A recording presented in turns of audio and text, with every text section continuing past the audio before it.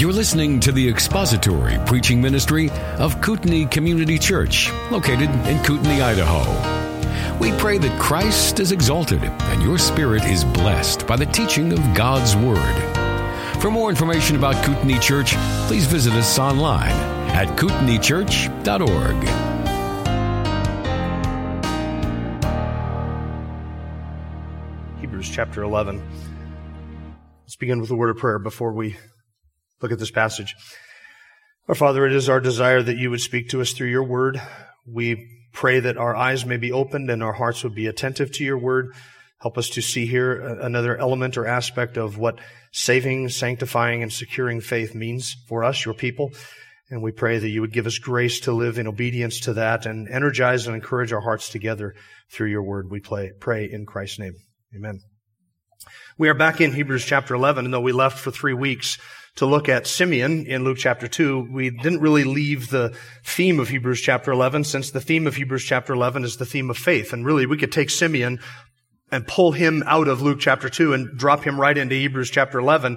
Of course, not in the early part of Hebrews chapter 11, but we could drop him in there and he would fit right in because he was a man of faith. Luke 2 says he was righteous, which meant that he was a man of faith. He was devout and careful in his obedience to the law of God, to Scripture. So he obviously, faith informed his obedience to the Lord. He was waiting expectantly for the hope and consolation of Israel. So that is a forward-looking, trusting in God's promise, that God would fulfill his promise to his people.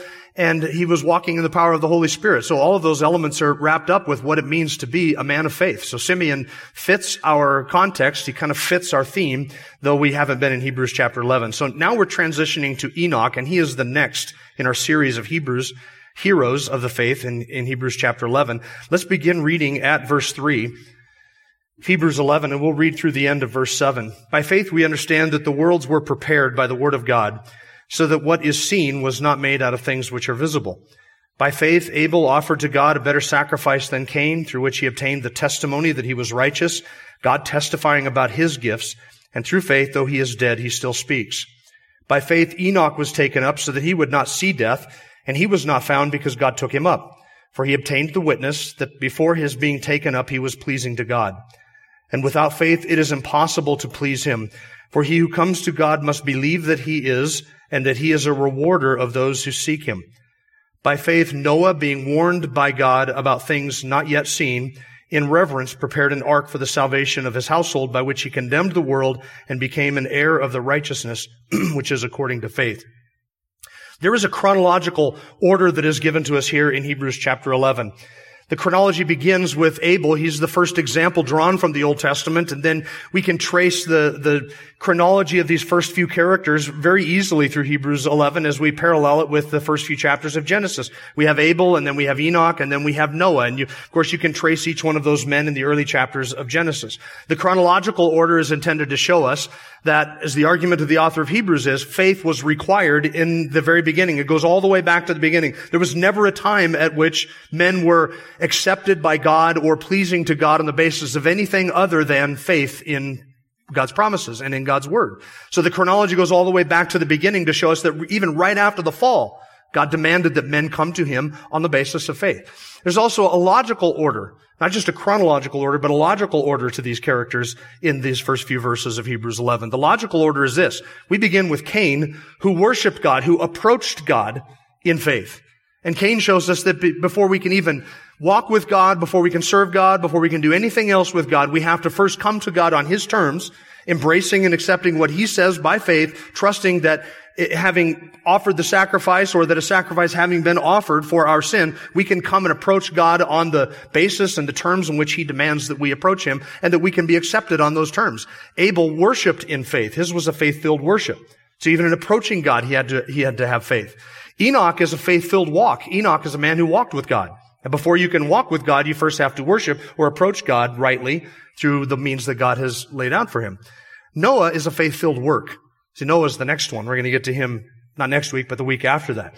Noah is a faith-filled work. His work was informed by his faith. So first we approach God, then we can walk with God, and then we can serve God or work for God. There's a logical order and progression of this.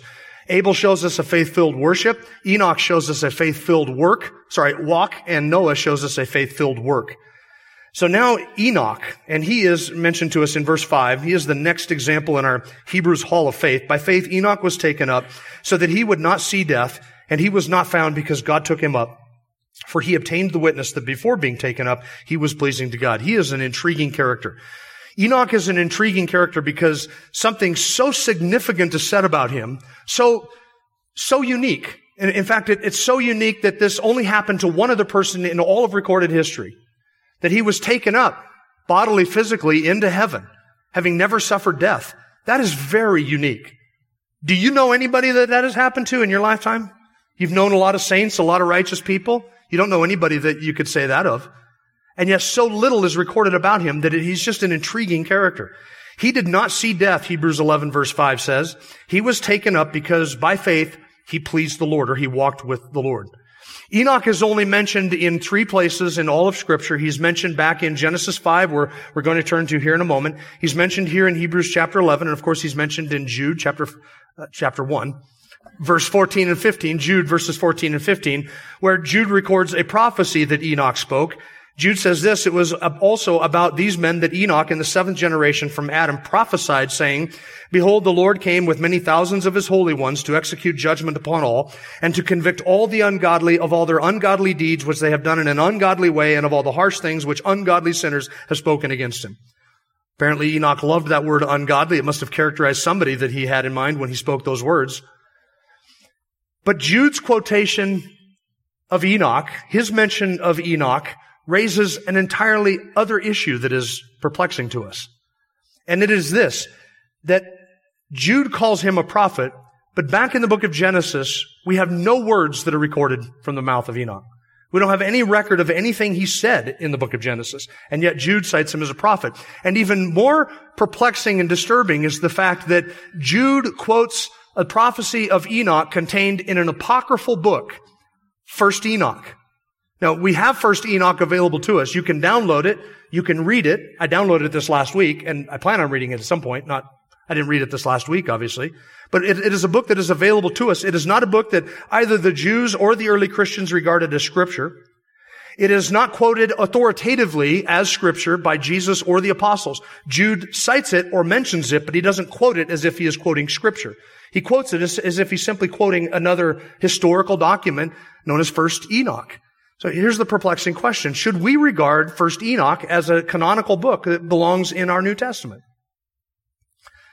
I would argue that we should not regard 1 Enoch as a canonical book. And you might be thinking to yourself, Jim, 1 Enoch, that kind of implies that there is a 2nd Enoch. Yeah, and there is a 2nd Enoch. Now, the fact that there is a 2nd Enoch does not necessarily imply or indicate to us that there is a 3rd Enoch. But there is. There's 1st, 2nd, and 3rd Enoch. Now, 3rd Enoch does not necessarily imply to us that there's a 4th Enoch, and as luck would have it, there is no 4th Enoch, at least not that we have. But we do have 1st, 2nd, and 3rd Enoch. So here are 3 books that are apocryphal. They're outside of our canon. They're not included in the Old Testament. They're not included in our New Testament. And yet here we have these books which were allegedly written by Enoch or record the prophecies and the life of Enoch. Those 3 books. One of them is quoted by Jude. That's really perplexing, isn't it? Here's what we would say about that. I want to dismiss this because it's intriguing and it raises kind of an interesting thing that we have to think through as Christians. Just because Jude quotes a historical book that records the words of a prophet of God who spoke that does not mean that Jude regarded that historical book as inspired.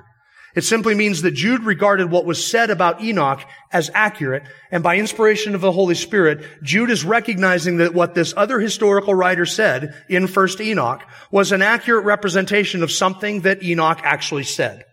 And Jude includes it, and therefore we can be confident that Enoch said these words, he uttered this prophecy, even though the prophecy that he uttered is in a book. Though recorded accurately, the book itself is not inspired, infallible, or inerrant. And so we don't include it as Scripture.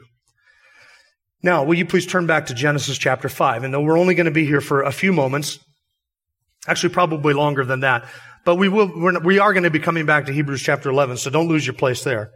As if it's possible for you to lose your place in Hebrews because your Bible just falls open to Hebrews by this point.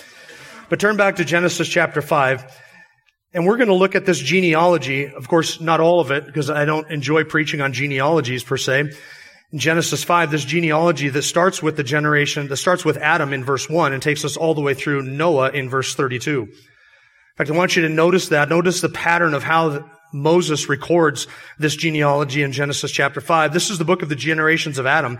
In the day when God created man, he made him in the likeness of God. He created them male and female, and he blessed them and named them man in the day when they were created. It just all harkens back to Genesis 1 and 2. Moses is simply summarizing what he taught there regarding the creation of man in two genders, male and female. Verse 3, when Adam had lived 130 years, he became the father of a son in his own likeness, according to his image, and named him Seth. Then the days of Adam after he became the father of Seth were 800 years, and he had other sons and daughters. So all the days that Adam lived were 930 years, and then he died. Now that pattern is followed for each one of these patriarchs in Genesis 5. Each one, the author tells us how long he lived, and then he had this son, and then after that had that son, he lived X number of years. And he does this for every last one of them, telling us, picking up with the previous one that he mentioned, giving us the lifespan, how long they lived, had a son, etc. That's the pattern that he follows all the way through here. The intention of the author, unmistakably, the intention of the author is to give us a chronology of the universe. He starts in Adam. And these long lifespans, don't let that bother you. That shouldn't disturb you at all. If you understand, have a biblical worldview and understand what sin has done and how we are created perfect, the idea that there were long lifespans after the fall, before the flood, should not disturb you whatsoever. These long lifespans, 800 years, 100 years, 150 years, 969 years from Methuselah, those are not allegorical, they're not metaphorical, they're not symbolic, they're not whatever else that you might put in there to try and soften that up to make it palatable to the modern age. They're none of those things. This is history. And the author is intending, just so you're all clear, there is no point in Genesis that I do not regard it as history. From Genesis 1:1, this is the history of the universe all the way through. So the author is intending to give us, to date for us these events. And he gives us a chronology beginning at Adam, taking us all the way through to Noah, to the flood.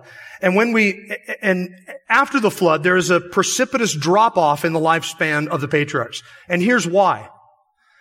The entrance of sin into a perfect creation caused in the mutations in the genetic code as people were dying and people began to decay. And that took a long period of time when there was, the genetic mutations were few and far between, and people had a lot of other people to choose from. And even though Cain would have married his sister, yes, but there was not the genetic mess-ups that are in our genetic code today. But what you have happening at the flood is you have a genetic bottleneck where all of these mutations come together and they're condensed down into these 8 people.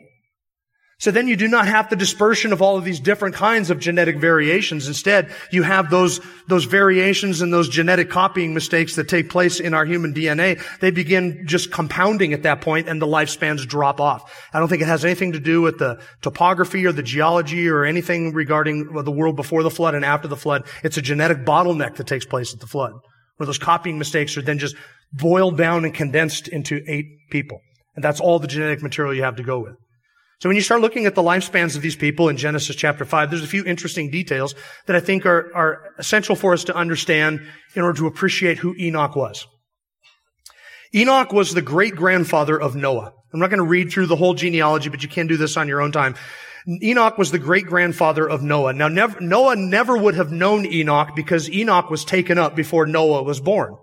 So Enoch and Noah would never have known each other. Noah's lifespan overlapped all of the other patriarchs in Genesis chapter 5 except Adam and Seth. Okay? Noah's lifespan overlapped all of the other people listed in Genesis chapter 5 except Adam and Seth. Adam's grandson, Enosh, his lifespan would have overlapped Noah's for 100 years. Seth, who was Adam's son, died only 16 years before Noah was born, and Adam died only 126 years before Noah was born. Noah could have known Noah could have known Enosh, Adam's grandson. So you had Adam, Seth, and Enosh. Noah could have known him. Now, if you do the math and you figure it out going backwards through Genesis chapter 5, you would find out that Enosh, that's Adam's grandson, was the great grandfather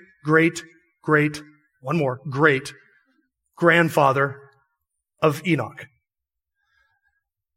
Because Noah and Enosh, get them right now, Noah and Enosh, their lives would have overlapped by 100 years.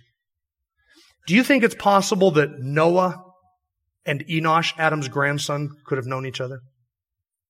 Possible, isn't it? We don't know for sure if they did or not because Scripture doesn't say that they did. But if you knew that for the first 100 years of your life, your great-great-great-great-great-grandfather was alive and he was the grandson of Adam and could give you a merely second-hand account of what life was like before the flood, would you not take some time to go visit your great-great-great-great-great-grandfather and hear those stories? You probably would. And listen, it becomes even more intriguing when you get past the flood and you start to look at the rest of the patriarchs in Genesis 11. There's another genealogy that's given in Genesis 11 that traces us from Noah all the way through the line of Shem to Abraham. And here is something interesting. Shem and Abraham overlapped their lives by 150 years. Shem died only 25 years before Abraham died. That is Shem, the same one who was on the ark, Noah's son. He died only 25 years before Abraham died, which means that their lives overlapped by 150 years. Noah died only 3 years before Abraham was born. That means that Abraham could have received from Shem details that Shem would have got, let's be really super generous and say, from Noah, and Noah could have gotten those from Enosh, Adam's grandson. So you're covering a long span of human history, but because of the lifespan, these people's lives overlap by sometimes centuries, and we need to keep that in mind. Now, Enoch was the seventh from Adam.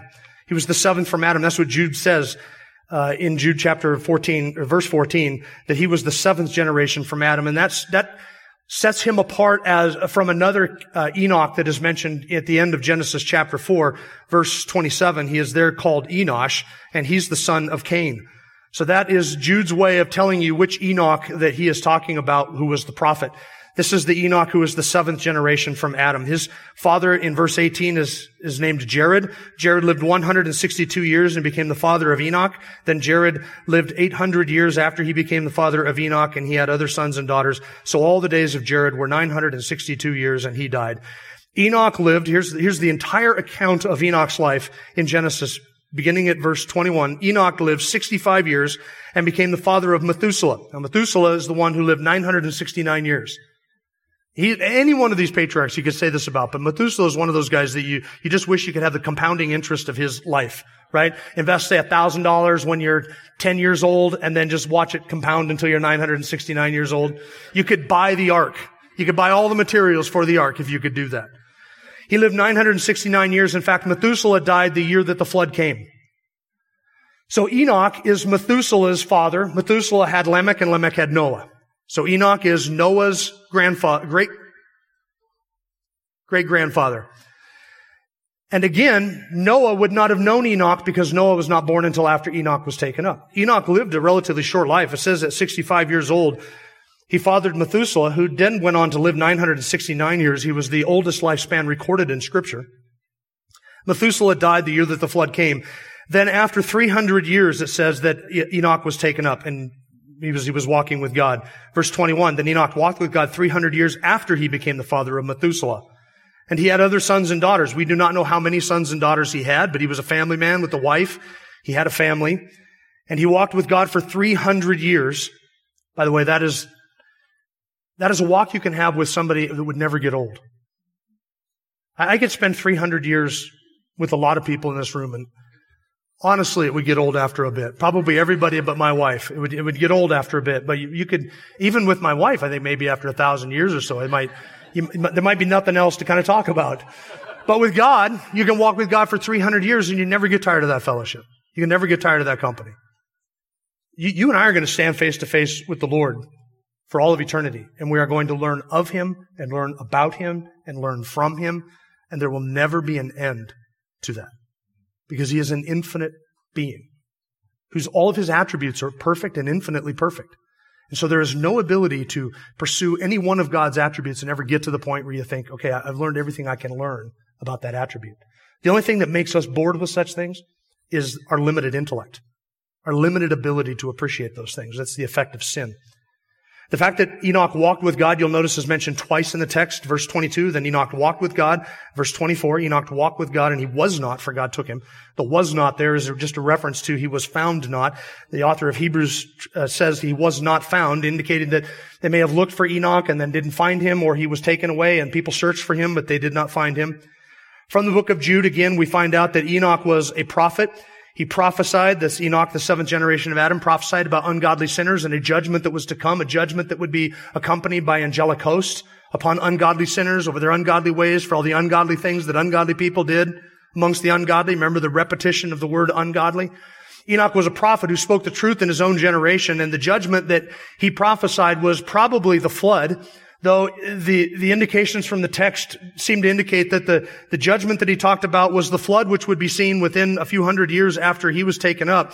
But that beyond that, there is another judgment that is to come that they would fit in really well with. In fact, Jude says that Enoch was speaking of these men, the people in Jude's own day, when Enoch said that these people would be judged, indicating that Enoch's prophecy was probably not just of the flood, the judgment that was to come at the time of the flood, but also a prophecy describing the ultimate judgment of which the flood is only a picture. See, the global flood in the Old Testament just reminds us how God feels about sin, and that no sin goes unpunished, and that God keeps a reckoning of all the sin, and it reminds us that God is going to judge the world again. Next time it's not going to be by water, it's going to be by fire, but there is a judgment that is to come. And so Enoch's prophecy probably had a double fulfillment. So that's all we get about Enoch from the book of Genesis in chapter 5. Now turn back to the book of Hebrews. Turn back to the book of Hebrews, chapter 11. I wanted you to read of Enoch in his context and understand a little bit about him and his lineage. Hebrews chapter 11, and we're going to be back in verse 5. The focus of the author of Hebrews in the life of Enoch is on Enoch's faith and the role that it had in him walking with God. Again, verse 5, by faith Enoch was taken up so that he would not see death, and he was not found because God took him up, for he obtained the witness that before his being taken up, he was pleasing to God. And here's why the author of Hebrews is citing Enoch. Enoch's faith is notable because it was a faith that pleased God. This is something of which God was pleased. He obtained the witness, verse 5 says, that he was pleasing to God. And the idea of a witness, that theme is something that we see all the way through Hebrews 11, particularly here in the early verses. Remember, it's the idea of a martyr or a testimony, one who bears witness to something. Who is the one who is witnessing that? Verse 2, these heroes of faith gained approval. They gained the testimony. Verse 4 says, Abel obtained the testimony, God testifying about him that his gifts were acceptable. Who is the one who does the testifying in Hebrews chapter 11? Who's the one who gives witness or accreditation to that? It's God. When God embraced Abel and his gift as opposed to Cain, it was God testifying concerning Abel's gifts that they pleased him. When God walked with Enoch, it was God's testimony that Enoch's faith pleased him. When God preserved Noah, it was God's testimony that Noah's faith preserved him and that what Noah was doing was an act of faith. These men were righteous, and God's embrace of these men, his walking with these men, his acceptance of these men, was in fact the testimony that God was given, that their faith pleased him. It had always been faith that pleases God, and these men are evidence of that. The language that he walked with God is not taken from, the language that he pleased God is not taken from Genesis 5. Genesis 5 says twice that he walked with God, but you'll notice that the author says that he obtained the testimony, he obtained the witness that before his being taken up, he was pleasing to God.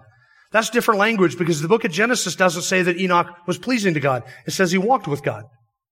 So why does the author of Hebrews change the wording to saying that he pleased God when Genesis says he walked with God? Is there a difference between those two things? Not in the minds of those who translated the Septuagint, which is the Greek translation of the Old Testament that the author of Hebrews was familiar with. He's quoting here the language that the Greek translation of the Old Testament used. The Septuagint translates that idiom, walking with God, as he pleased God. So he's simply citing the Greek translation of the Old Testament, and he's using the language, God was pleased with Enoch, rather than Enoch walked with God. Now I ask you this, is it possible for anybody who does not please the Lord to walk with the Lord? Does the Lord walk with those with whom he is not pleased? Does God lend his intimacy and his fellowship and his faithfulness and his blessing to those who are at enmity against him, who are at odds with him, who live in their sin and walk in darkness? Does the Lord do that? Does the Lord draw near to those who are far from him? He doesn't. So the very fact that Enoch walked with God is an evidence that he pleased God. And that's the take that the book of Hebrews says, that he pleased God. His faith was pleasing to the Lord. So the Lord extended his friendship and his fellowship, his intimacy, gave Enoch joy and delight in his walk with God. And these things, this intimacy, this fellowship, the faithfulness between these two persons, Enoch and the Lord, that cannot exist apart from faith that pleases the Lord. Because verse 6, which really gives us a comment on Enoch's example, verse 6 of Hebrews 11, without faith it is impossible to please him. You could read that, without faith it is impossible to walk with God. Because he who comes to God, in order to walk with him, you have to come to him. In order to come to him, you must believe that he is. That makes sense, right? You don't come to people that you don't think exist. None of you go to the Easter Bunny. None of you go to the spaghetti monster. None of you go to a troll beneath a bridge. You don't think these entities exist, so you don't approach them. He who comes to God must believe that he is, and believe that he is the rewarder of those who seek him. People who do not believe that God exists, or do not believe that God rewards with blessing and joy and delight and eternal life those who seek him, they don't walk with him.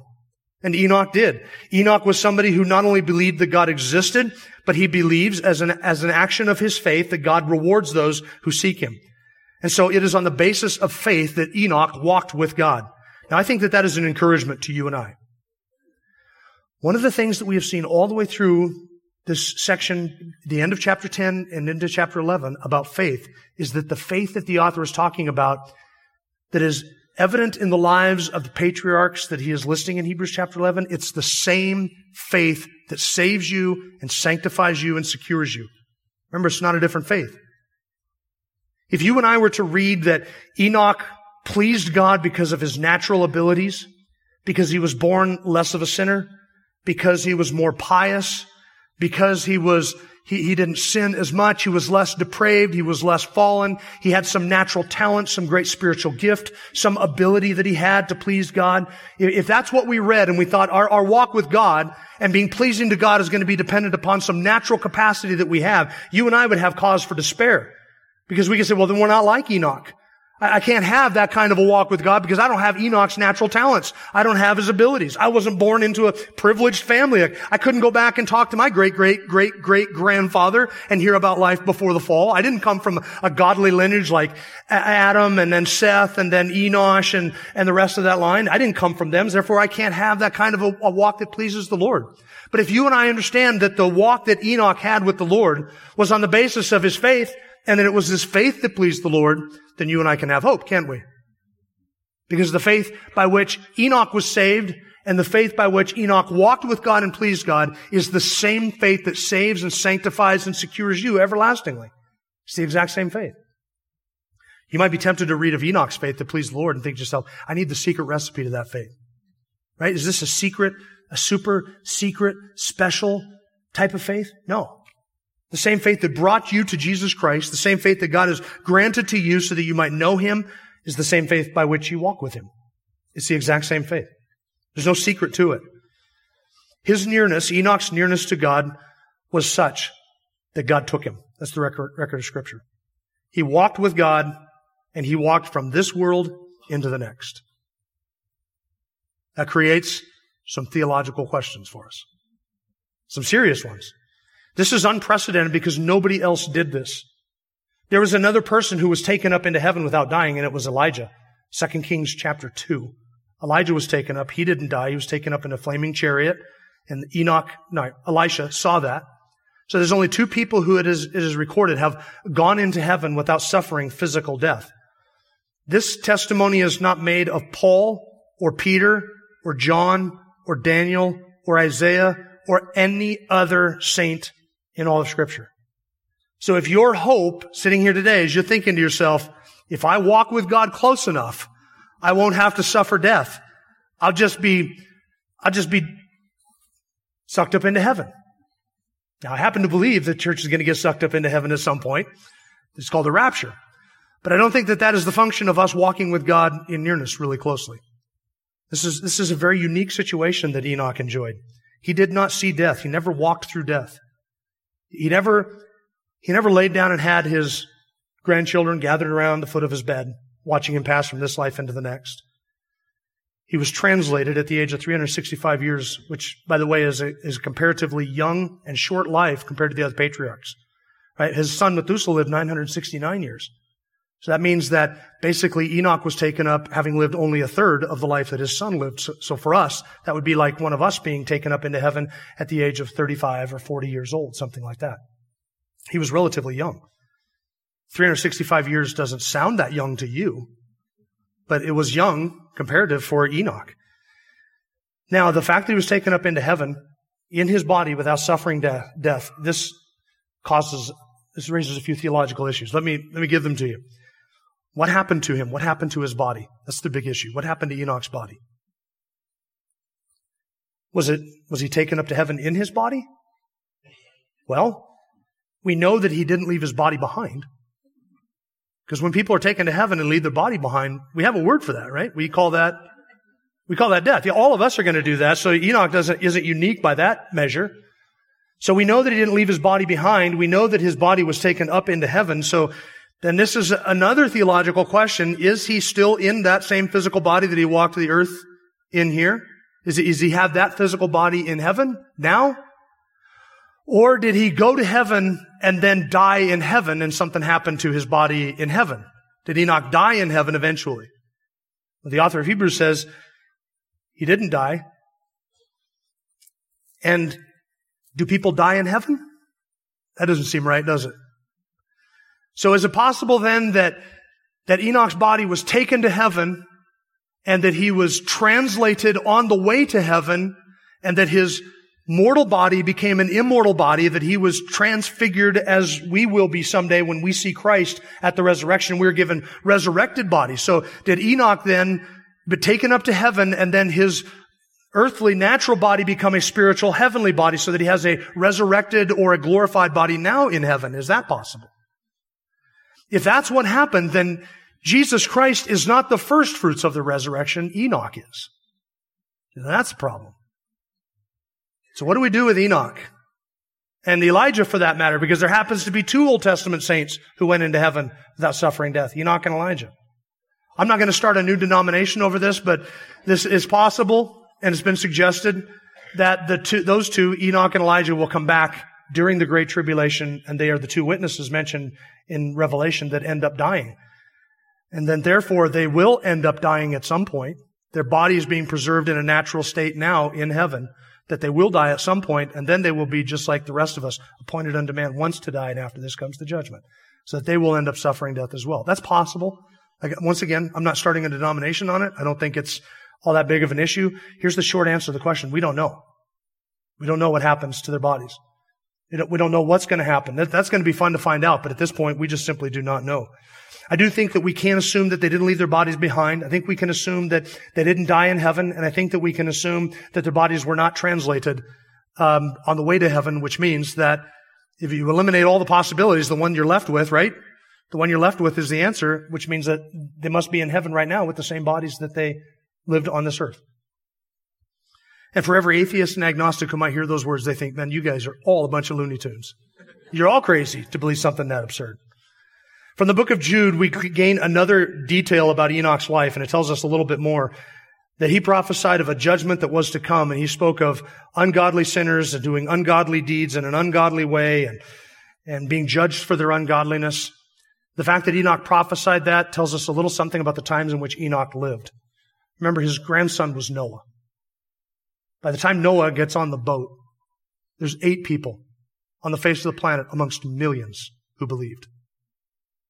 I think Enoch lived to some very dark times. In fact, I would suggest to you that probably the days in which Enoch lived were darker than the days in which you and I lived. So you can never use the excuse, I can't walk with God in a world like this.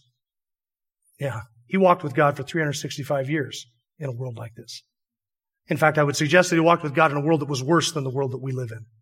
In many ways, we are shielded and protected from some of the wickedness and by the restraining influences from some of the wickedness that I think Enoch would have had to live through.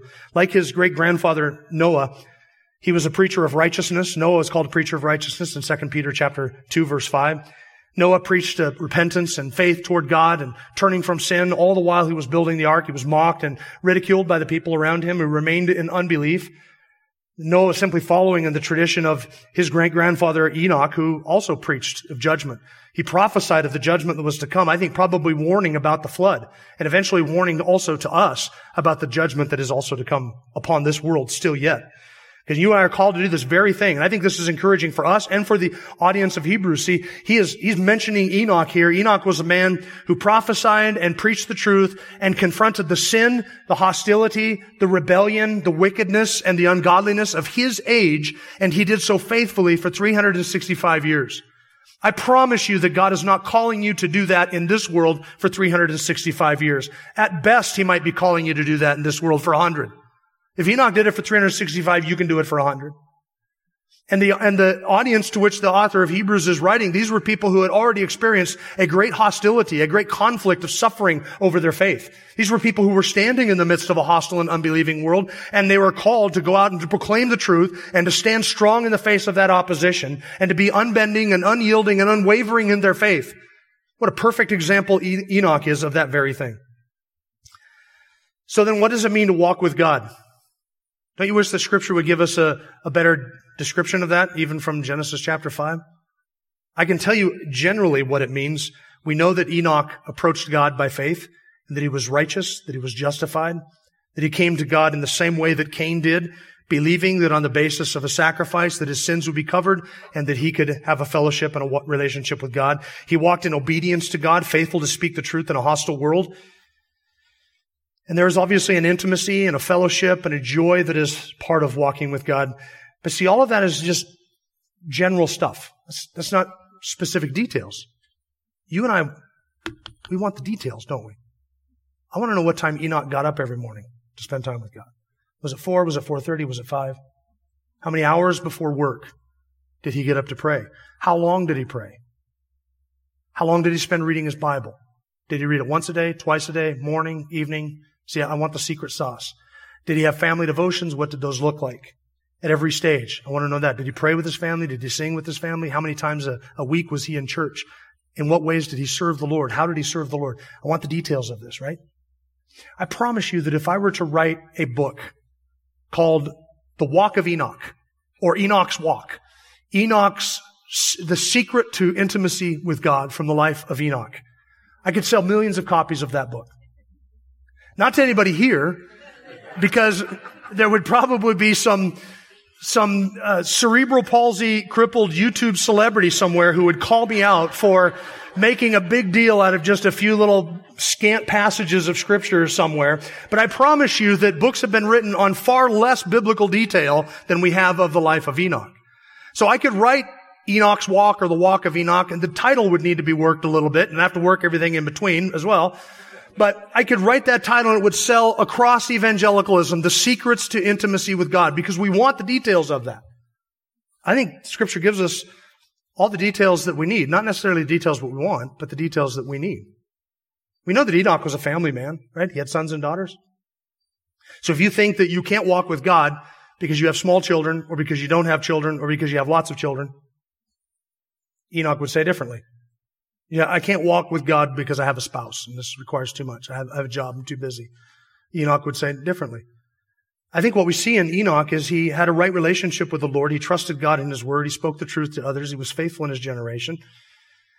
And honestly, a walk with God for every saint is going to look different. For every person in this room, a walk with God is going to look different than from every other person in this room.